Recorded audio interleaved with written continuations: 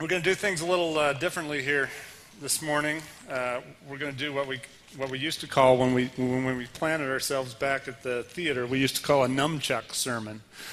That is, I'm going to open the Word with you for a few minutes, and then we'll have a special music and take the offering, and then Bill Sharavelli and James Pond will come up and update you on our partnership in the sex trafficking relief that's going on in Cambodia.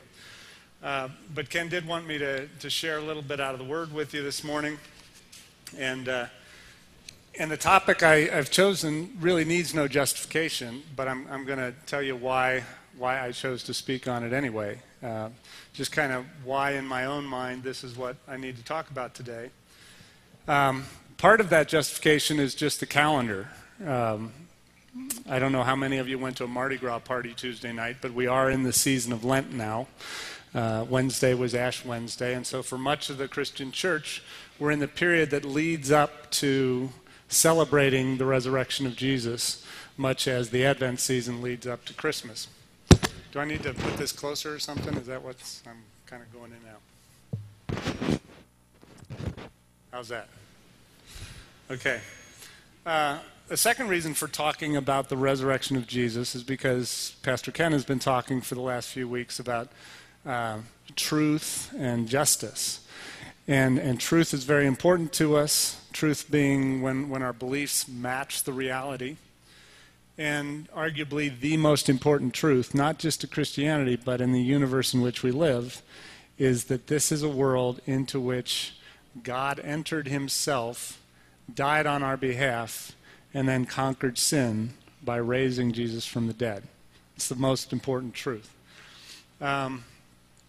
It also grounds all this justice that we talk about. That is the reason 4,000 people can come together from all over the world to talk in Portland, Oregon about justice at a conference that was just incredibly well organized by folks from this church. The reason people can give their lives to righting injustices around the world is because of the same thing. That we live in a world in which God himself came down, lived a perfect life and died on a cross, and then by his power conquered death by raising Jesus from the dead. And so that grounds what James Pond is doing in Cambodia, and which you'll hear about in the second half of this nunchuck sermon. But there's another reason that's more local and personal, and that has to do with Jim Wilkins, the chairman of our elder board, and his wife Sharon received the news a week ago last night that their oldest son, serving in the Air Force in Eastern Africa, and 3 of his fellow officers went down in a plane. And they spent the week going back to the East Coast to receive his body, and are very grateful of all the emails of encouragement that you, their brothers and sisters, have sent them, and are incredibly comforted by God and by the support of their brothers and sisters here and around the world. As far as I know, the local memorial service won't be until sometime in late March. But the reason the Wilkinses can go on in the face of such suffering and sorrow is the same thing I'm going to talk about this morning, and that is that we live in a world in which God himself took upon himself all of our sins and made it possible for us to have new life and that everlasting. So all of this comes together in the very central tenet of Christianity, which is that Christ Jesus, having died on a cross, was raised from the dead, and that, by extension, we who are his followers and who accept his atoning death on our own behalf will likewise be raised to everlasting life, to new life, and eventually be given glorified bodies. So if you've got a Bible and you want to hang with me as much as possible, we'll be in 1 Corinthians 15 the most. I'm going to skip around and not really even spend any time on a lot of other passages of Scripture. If you're worried that I'm making Scriptures up because I don't spend enough time there, then just write them down and go home and be like the Bereans of Acts 17 and make sure that what I'm saying is really there. So I'm not going to ground the context of everything I share with you this morning because I've got too much to share. And so I'm just going to say what the Scriptures say, and you can make sure I was saying the right thing. You know, by the way, I do get to preach to you every once in a while, but it's invariably when our numbers are small because of some predictable event, in this case the Justice Conference. That's so that if I say something wrong, there'll be less damage control needs to go on. So the first thing I just want to say from 1 Corinthians 15, a letter from Paul to the church at Corinth, is that for Paul, the resurrection of Jesus is what our entire faith, this thing called Christianity, following Christ, hangs upon. And he says it very clearly in verse 17 of chapter 15 of 1 Corinthians. And if Christ has not been raised from the dead, your faith is futile, and you are still in your sins. He goes on in other places to say that if Christ isn't raised from the dead, then we of all people, those who call ourselves followers of Christ, are most to be pitied. What we do, coming together on Sunday morning even, let alone sacrificing ourselves in lifelong pursuit of justice around the world, that's silly, absurd, futile, unless Jesus rose bodily from the dead in actual history. But let's look at the beginning of chapter 15 of 1 Corinthians, where Paul is reminding the church at Corinth of what he had preached to them a few years earlier. And here he's saying this is the essence of the Christian faith. And let's read together, beginning in verse 1. Now I would remind you, brothers, of the gospel I preached to you, which you received, in which you stand, and by which you are being saved. If you hold fast to the word I preached, I'm going to need to use my glasses. There's not enough light up here. Hold fast to the word I preached to you, unless you believed in vain. For I delivered to you as of first importance what I also received, that Christ died for our sins in accordance with the Scripture, that he was buried, that he was raised on the third day in accordance with the Scriptures. This is all foretold in the Old Testament Scriptures. And that he appeared to Cephas, then to the 12. Then he appeared to more than 500 brothers at one time, most of whom are still alive, though some have fallen asleep. If you don't trust me, go ask these other folks that saw the same things. Then he appeared to James, then to all the apostles, and last of all, as to one untimely born, he appeared also to me. Now, there's a couple of fascinating things about this passage. One is that all New Testament scholars recognize that embedded in this letter is an early Christian creed. That is, that part of this, Paul is not writing for the first time, but he's putting to pen and paper what is a common hymn or a common creed already in the early church. This thing about Jesus dying and rising on the third day, this is probably repeated as these Christians come together in the very early church. And over against the very modern belief that maybe this whole thing about Jesus claiming to be God and rising from the dead, rather than that being what actually happened, maybe the Gospels reflect a legend created later by the early church.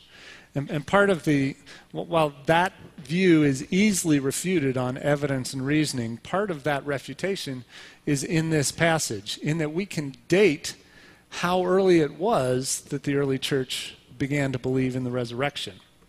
Now, we know from a variety of evidences that this letter was written sometime between AD 54 and AD 57. So the letter itself is within, at most, 27 years of the events Paul's here talking about, the death of Jesus. Okay? But he refers to, in verse 1, to a time at which he preached these same things to the Corinthians. He was among them and told them the same things, including preached the resurrection. And interestingly enough, we can date exactly the time at which Paul was in Corinth. Because in Acts 12, verse 18, it refers to that year of Paul's being in Corinth as the time when a Roman named Gallio was proconsul of Corinth.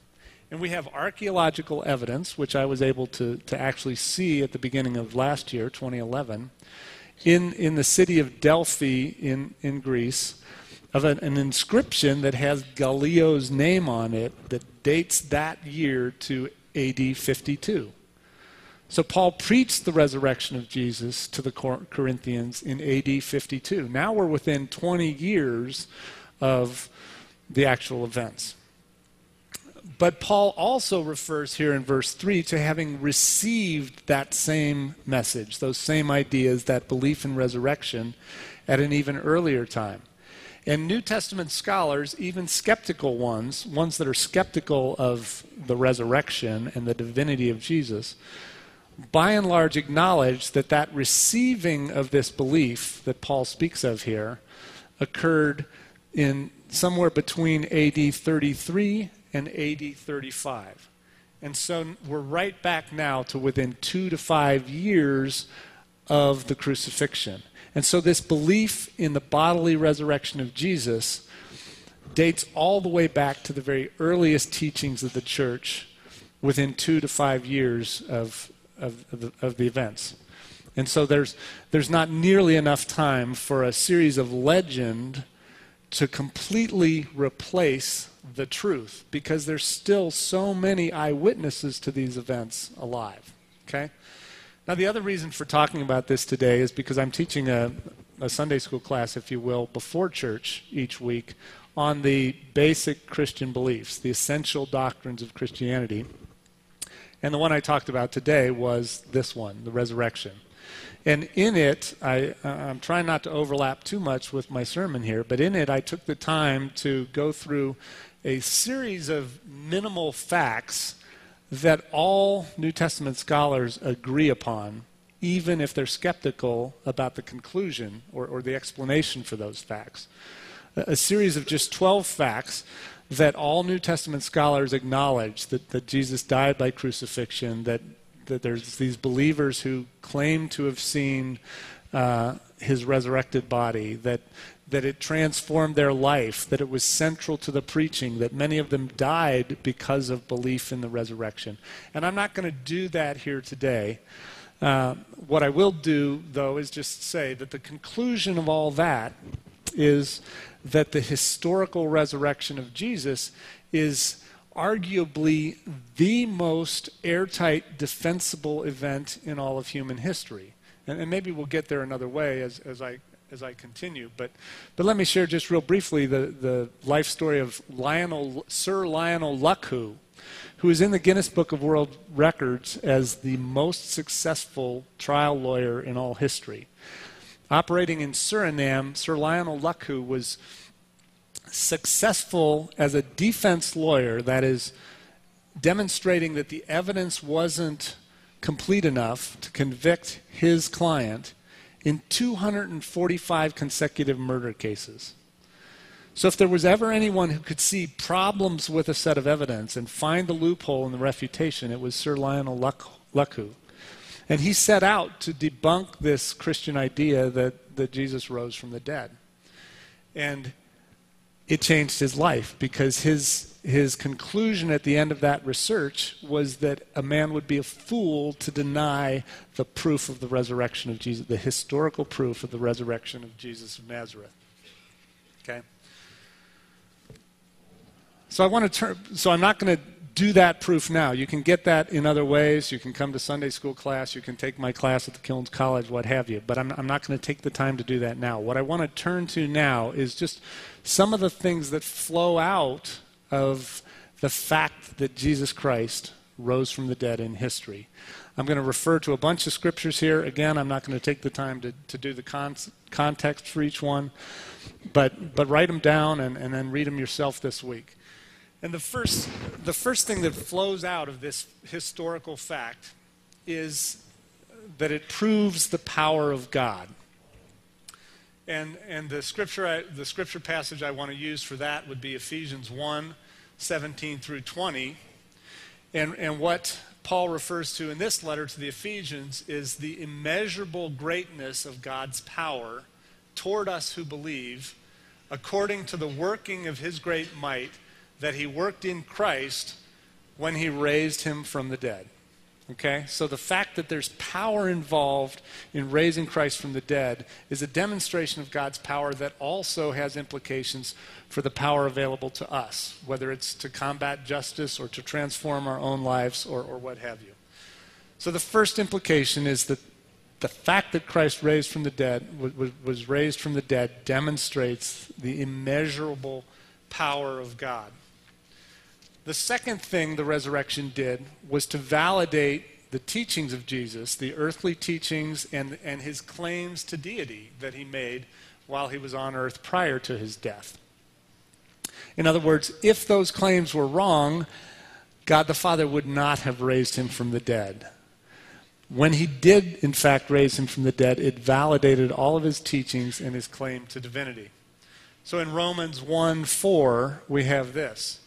Jesus was declared to be the Son of God in power according to the Spirit of holiness by his resurrection from the dead.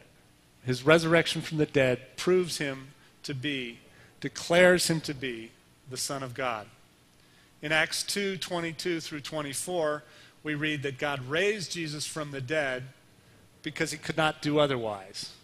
It just simply wouldn't have worked to leave him in the grave given what he had done and who he was. And so God raised him from the dead. The third thing I want to share with you is that an implication of the resurrection is that Jesus will live forever. You remember, Jesus actually raised other folks from the dead in his earthly ministry, but they went on to die later. Lazarus and folks like that. But Jesus' resurrection was different. Jesus' resurrection proved that he will live forever. And we have that most clearly in Romans 6:9. We know that Christ, being raised from the dead, will never die again. Death no longer has dominion over him. And that's a clear implication of his resurrection. The fourth one I'll have to turn to, because I want to read this passage to you. It's Colossians 1, the first chapter of Paul's book to the Colossian church. And in verses 15 through 18 of the first chapter of Colossians, we read about Jesus. He is the image of the invisible God, the firstborn of all creation. For by him all things were created, in heaven and on earth, visible and invisible, whether thrones or dominions or rulers or authorities, all things were created through him, Jesus, and for him. And incidentally, this is a critical piece of what I shared at the Justice Conference, which was that the justice applied to the environment is also a critical call of Christians. That is, as those who are in relationship with the Creator, we of all people have the logical basis for being good stewards of the creation, rather than abdicating that role to those who don't believe in God. But continuing in verse 17, and he, Jesus, is before all things, and in him all things hold together. And he is the head of the body, the church. He is the beginning, the firstborn from the dead, that in everything he might be preeminent. For in him all the fullness of God was pleased to dwell, and through him to reconcile to himself all things, whether on earth or in heaven, making peace by the blood of the cross. So the fourth thing that I think flows logically out of the historicity of the resurrection is that the reality of God's kingdom on earth is now in place, with Jesus as the rightful king and ruler. We also get this concept in Philippians 2, 9 through 11, where because Jesus was obedient to the cross, the Father has highly exalted him and given him the name which is above all names, that at the name of Jesus every knee should bow and every tongue confess that he is Lord. We also read this same concept, that the reality of the kingdom is now here, in Revelation 11:15, in a scripture passage that was adopted by Handel in the writing of the Messiah, and which will be familiar to you. The kingdom of the world has become the kingdom of our Lord and of his Christ, and he shall reign forever and ever. You know the song, right? Okay. The fifth idea that flows logically out of the fact of the resurrection is this: that Jesus will one day judge the world. Am I still even on here at all? I guess I moved my face too much. In Acts 10:39 through 42, we read an encapsulation, much like our 1 Corinthians 15 passage, of the whole story of Jesus' life and what he accomplished. And then it goes on to say it, and that therefore we are commanded to testify that he is the one appointed by God to judge the world, the living and the dead, one day. In Acts 17:31, no, I just lost it. In Acts 17:31, we read that God has fixed a day on which he will judge the world in righteousness by a man whom he has appointed. Remember, Jesus was fully man as well as fully God. And of this, he has given assurance. Of this idea that he will judge the world by a man, God has given assurance by raising that man from the dead. Acts 17:31. Sixthly, an implication of the resurrection of Jesus is that Christians are forgiven of their sins. Those who accept his death on the cross on their own behalf are forgiven of their sins. In Romans 4:23 through 25, Paul declares that our righteousness is made real because we believe in him who raised Jesus from the dead, who in turn was delivered over for our trespasses and raised for our justification, for our being declared right in the sight of God despite our own fallenness, our own sinfulness. And then another passage which declares this, that we are forgiven of our sins on the basis not just of the death of Jesus, but of his resurrection, is the one we began with in 1 Corinthians 15:17, where it says, if Christ is not raised, then we are still in our sins. We are unforgiven, if that is the case. The seventh thing I want to share with you that flows out of the resurrection is that followers of Jesus will receive new life, have received new life, do receive new life. John 11:25-26, Jesus himself declares before these events, I am the resurrection and the life.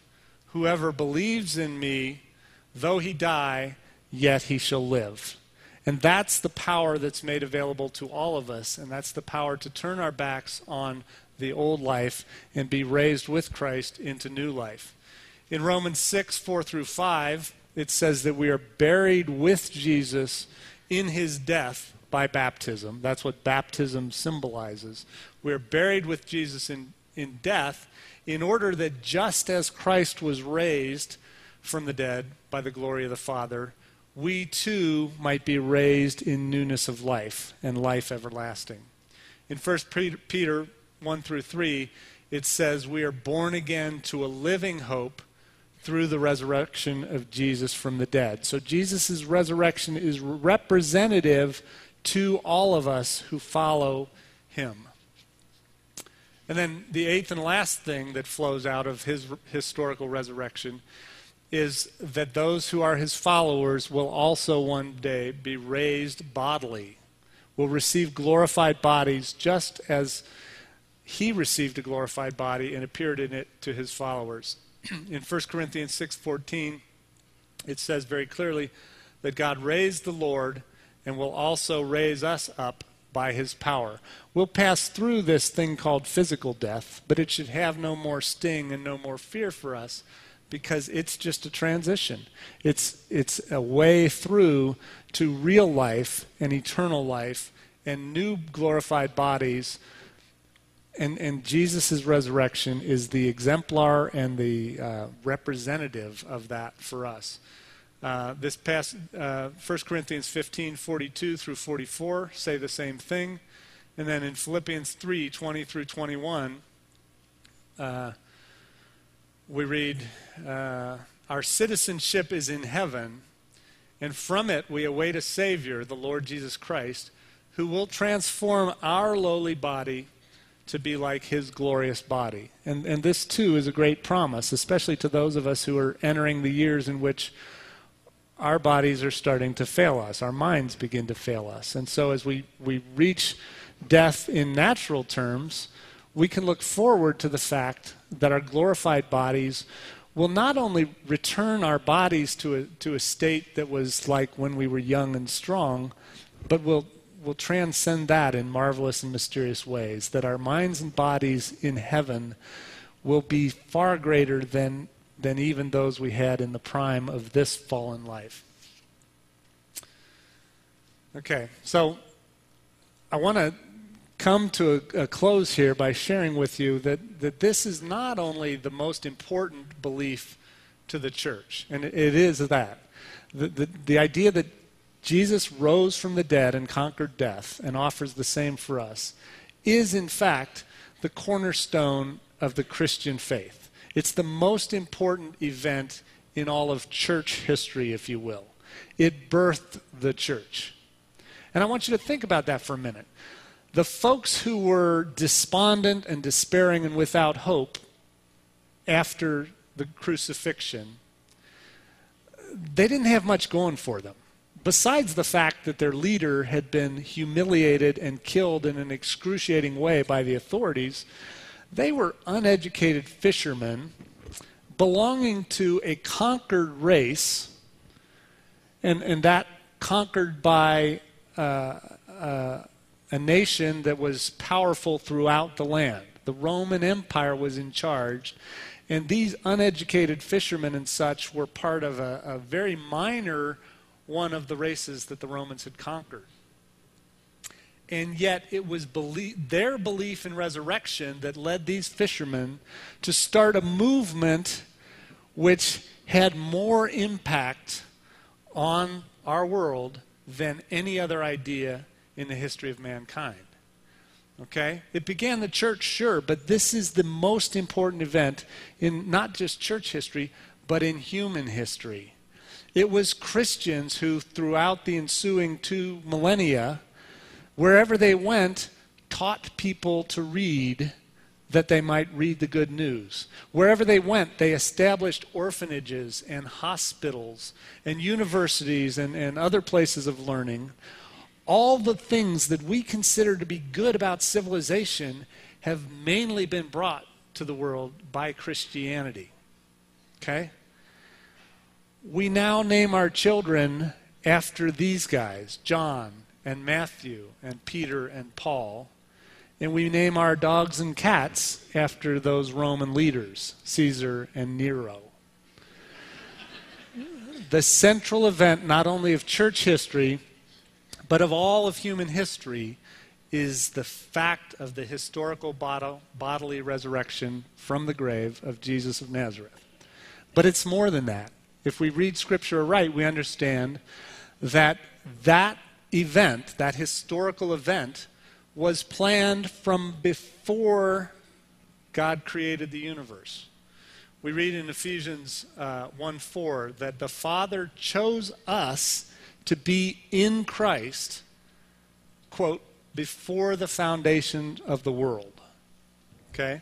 We read the same idea in 2 Timothy 1:9, where Paul is talking about the grace that we have in Christ Jesus, the mercy and grace, the forgiveness of sins, the being seen as holy enough to be with God. It's all through the death and resurrection of Christ Jesus. And Paul says in 1 Timothy that was planned from before the ages began. So from eternity past, if you will, everything was looking forward to the death and resurrection of Jesus on the cross. Likewise, as we read in Revelation, in the chapter 5, where there's a picture of eternity future, of heaven, where it's all peoples and all angels and all living things are gathered together, and they're praising God And what the substance of their prayer, of their praise, is that worthy is the Lamb who was slain to receive glory and honor and power and wisdom and might and all these things. So in eternity future, we will be looking back on this one historical event and giving it centrality. So the thing that we will celebrate in a few weeks at Easter time, the resurrection of Jesus from the dead, is the most important historical event, not only in church history, not only in human history, but in all of cosmic history. It's the reason for the creation in the first place. And so maybe as we prepare for that celebration in a few weeks, we can just take home that centrality and chew on it and make it a part of who we are as followers of Christ. Okay? Father, we just thank you this morning that we do live in a world, a broken world to be sure, one in which humanity's sin has caused deep and powerful and universal injustices. But we live in a world that has been transformed, in which all the difference has been made by the fact of your raising your son Jesus from the dead. That fact empowers us and motivates us and gives us reason to go on when we've lost those nearest and dear to us. Reason to hope for their being raised to eternal life.